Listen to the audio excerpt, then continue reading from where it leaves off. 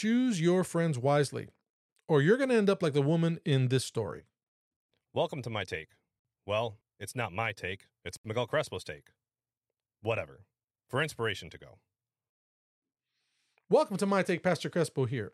My Take is your oasis of inspiration and hope in the desert of negativity and despair. I want to thank you. You are a member of the My Take family just by listening to this podcast.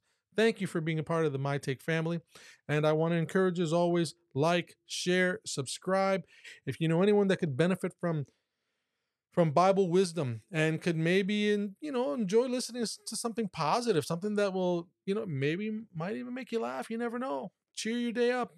My Take with Miguel Crespo, you need to check it out. Let them know that we exist. There's an email, mytakemc@gmail.com. That's mytakemc@gmail.com. If you have any questions, or even if you have any news articles that you'd like me to take a look at, I'm happy to do that. mytakemc@gmail.com. All right, let's begin. I have a story from NPR, and the title, and this is actually, as news articles go, this is a rather longer one than the usual ones I read. But don't worry, I'm not going to read all of it. I just want to share some important points with you about it. The title is this: A woman gets 21 years in jail for trying to kill her doppelganger with poisoned cheesecake. That's right. Let me share this story, and this would be under the title "Choose Your Friends Wisely." This is crazy stuff here. Here's some of the more important points of the article. A Russian woman living in New York City, and of course it had to be New York City, living in New York City, was sentenced to 21 years in jail for poisoning her similar-looking friend with a sedative-laced cheesecake, and then stealing her identification and other valuables. A jury convicted Victoria Nazarova, 47, of attempted murder, assault, and other charges. And this happened, by the way, in Queens. This conviction came after a 7-year effort. I guess I don't know how long the trial took, but she had done this in 2016. Just now, she's being convicted of this crime and sent away for those 21 years. The judge, I mean, this is crazy stuff. At her sentencing, as they were taking her out, the judge was saying that you are extremely dangerous, you're diabolical, and at the same time as they're hauling her out of the courtroom, she's cursing at the judge as she's being taken out. Now here's, let's see, I wanted to share a couple more things out of this with you. We'll talk about what happened, but before I do that, the defense actually, after this conviction, made a statement. We are going to be appealing the court's sentence because we believe that it was excessive, it was inappropriate, given this lady's life, her situation, her mental illness history, and all the traumatic experiences that she's had since she's been in the United States. Now, Nazarova, the female here that's being convicted, she is a Russian national, which means that it's more than likely, very likely, that after she does her 21 years in jail, she will be deported back to Russia. Now, the prosecution, one of the things that came out in terms of what her motivation was, is that she actually wanted to kill this woman because she wanted to steal her identity. So this happened in 2016. In 2014, she was wanted in Russia for taking someone's life there. So this woman comes from Russia to the United States. She's trying to, how do I get out of this mess? How people are going to be looking for me. I need to change my identity. What she does is here's a story about how it happened. She has a friend, and let's see if I can find the friend's name again. Her name is Olga Civic. I believe I'm saying that correctly. But in August of 2016, she visited Olga's house and she brought cheesecake. And so she began to eat the cheesecake and she said, "Hey, would you like some?" And then she gave her a special slice of cheesecake laced with phenazepam. And enough phenazepam, it's a sedative, by the way, enough phenazepam to get this one violently throwing up, just passing out. When she came to, luckily she came to, she found that, she had been, the room had been staged to make it look like she had actually taken her own life. But thankfully, she was able to survive and, of course, got the authorities involved. And then from there on, they went and they arrested her. So the story goes that this woman, Nazarova, who, by the way, had a red notice on her over in Europe. A red notice is kind of like an all points bulletin throughout Europe that if you find this person, you need to detain them. And so she's got all this trouble in Russia. She comes to the US, she finds someone that looks like her, she decides to steal her identity in this botched attempt. Again, the more you dig into the story, what you come to find out is that this is not the first time that she's done stuff like this. Drugging people and robbing them is just been part of her history. She's done it to men to take their valuables. In this case, she did it to a woman to take her identity. You know, this reminds me. This story is crazy. It's a sign of the times that we live in. That imagine someone befriending you, acting like your friend, only to do this to you. Oh, my friends, what is the my take? There is something that we can take that's positive out of this story. I guarantee you that. But wow, I mean, just for a moment, stop and ask yourself, what kind of friends do I have around me? Are the friends that I have looking out for me, or are the friends that I have looking out for themselves? If they're looking out for themselves, should I be that close to them? Look, those of you that are listening to the podcast, members of the My Take family, you need to know that you can tell a lot about a person by the company they keep. You can learn a lot about a person by just taking a look at the friends that they enjoy hanging out with. You know, the Bible talks about bad company corrupting good character. Your friends say a lot about you. Not verbally, but I'm saying the type of friends that you have says a lot about the things that you value, the things that you care about. If you hang out with drunks and liars, well, then it says something about you. If you are always looking to find people that are honest, dependable, that are upright, and those are the people that you seek to hang out with, well, then, of course, that says a lot about you. Now, as I look at this story, and this is kind of a story of someone going to jail and trying to take another person's life, that's not typically my take material. I try to stick to funny stories. I try to stick to interesting things. I try to stay away from this stuff. But I believe there's something good that we can take out of this. And you know, there are a couple stories that jump to me from the Bible, and I think I used one of these stories in a previous podcast. This idea of disguising yourself. You know, the Bible tells the story of Jacob and Esau. They were brothers. If you've listened to the podcast episode on that one, that Jacob disguised himself as his older brother Esau in order to receive the what's called, you know, the blessing, the inheritance from his father, which was generally kind of reserved for the oldest son. Yeah, he did that. He stole this birthright from his brother, and all sorts of problems came about as a result. But I did not want to talk about that story. I'm sure there are things I can draw out of it, but I'm going to tell you, as I was reading the story and I was thinking and even praying, Lord, what there's something in this story. There's a reason why this story has jumped out at me. There is something in the Bible about this, and it wasn't coming too fast until the light turned on and it came. I want to tell you a story about disguised identities. A person who in a way kind of tried to do the same thing that this person did in a way. I want to tell you the story of Ahab and Jehoshaphat. That's right. Who are these? Who is Ahab? Who's Jehoshaphat? Um, uh, okay, let me explain to you. The Bible tells the story of King Ahab. Ahab was the king of Israel. Jehoshaphat was the king of Judah. Now, at that time in history, the kingdom of Israel, which was originally the 12 tribes, they had a falling out. And the kingdom actually split into two.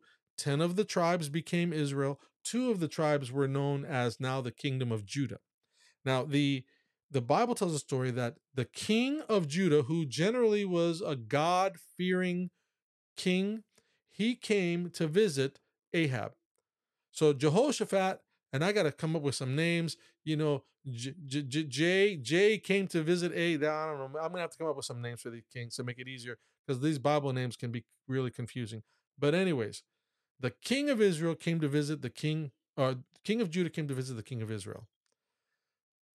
But one was a God-fearing man. The other one was he worshipped many gods. He wasn't, even though he was the king of the 10 tribes of Israel, God, the God of Israel, the God of creation, the God of the Bible, he was one of the gods that they served. So they went together to meet an enemy on the battlefield and fight a war. And so the Bible says that they were going to fight this Syrian army. And Ahab, now this king who is not a God-fearing man, he got word from a prophet that, listen, you're going to die in this battle. I'm just telling you, the Lord has he's already decreed it. You will not survive this battle. You're going to die. And Ahab just wasn't having none of it, didn't believe it. He had his own little fortune tellers and psychics and so-called prophets who told him, absolutely not, that's not going to happen. God has told me that you're going to be victorious. All right. So here's this king with this hanging proclamation over his head that you're about to die. And now Jehoshaphat is visiting him. And he's joined his forces so that together they can come and defeat the Syrian army. You see, it was kind of an attempt on Jehoshaphat's part to kind of maybe strengthen their bonds. They were once one people. They were once one people. And in a way, Jehoshaphat might have been thinking, hey, you know what? This would be good diplomatic relations. We're brothers. We should not be fighting each other. As a matter of fact, in my view, an attack on you is an attack on me because of the fact that we're brothers. So Jehoshaphat, meaning well, ignorantly, he gets himself allied with King Ahab, but something really interesting happens. Oh man. Okay. So remember, Ahab was told by a prophet, "Hey, you're not going to survive this, man. You need to get your affairs in order. God has decreed you're going to die." And King Ahab actually jailed that prophet. He said, "What? You know what? Take that prophet, throw him in jail, and you make his life miserable until I return. He's going to eat water and crusts of bread until I return." And the prophet's like, "Listen, Jack, I guess I won't be here forever because you're not coming back." That's a modern translation, but that's what happened. So here we go. If we look at the Bible is just something interesting. Um, First Kings, the book of First Kings, chapter 22 and verse 29. I want to read this to you. It says this: So the king of Israel, that would be Ahab, and Jehoshaphat, the king of Judah, went up to a place called Ramoth Gilead. The king of Israel said to Jehoshaphat, he says, I will disguise myself and go into battle, but you wear your robes. And the king of Israel disguised himself and did indeed go into battle. Now, let me give you a little, let's read between the lines here. The king of Israel had this sentence over his head that he was going to die. So here's his brother king. He has a bright idea. He says, I'm going to disguise myself as a regular soldier.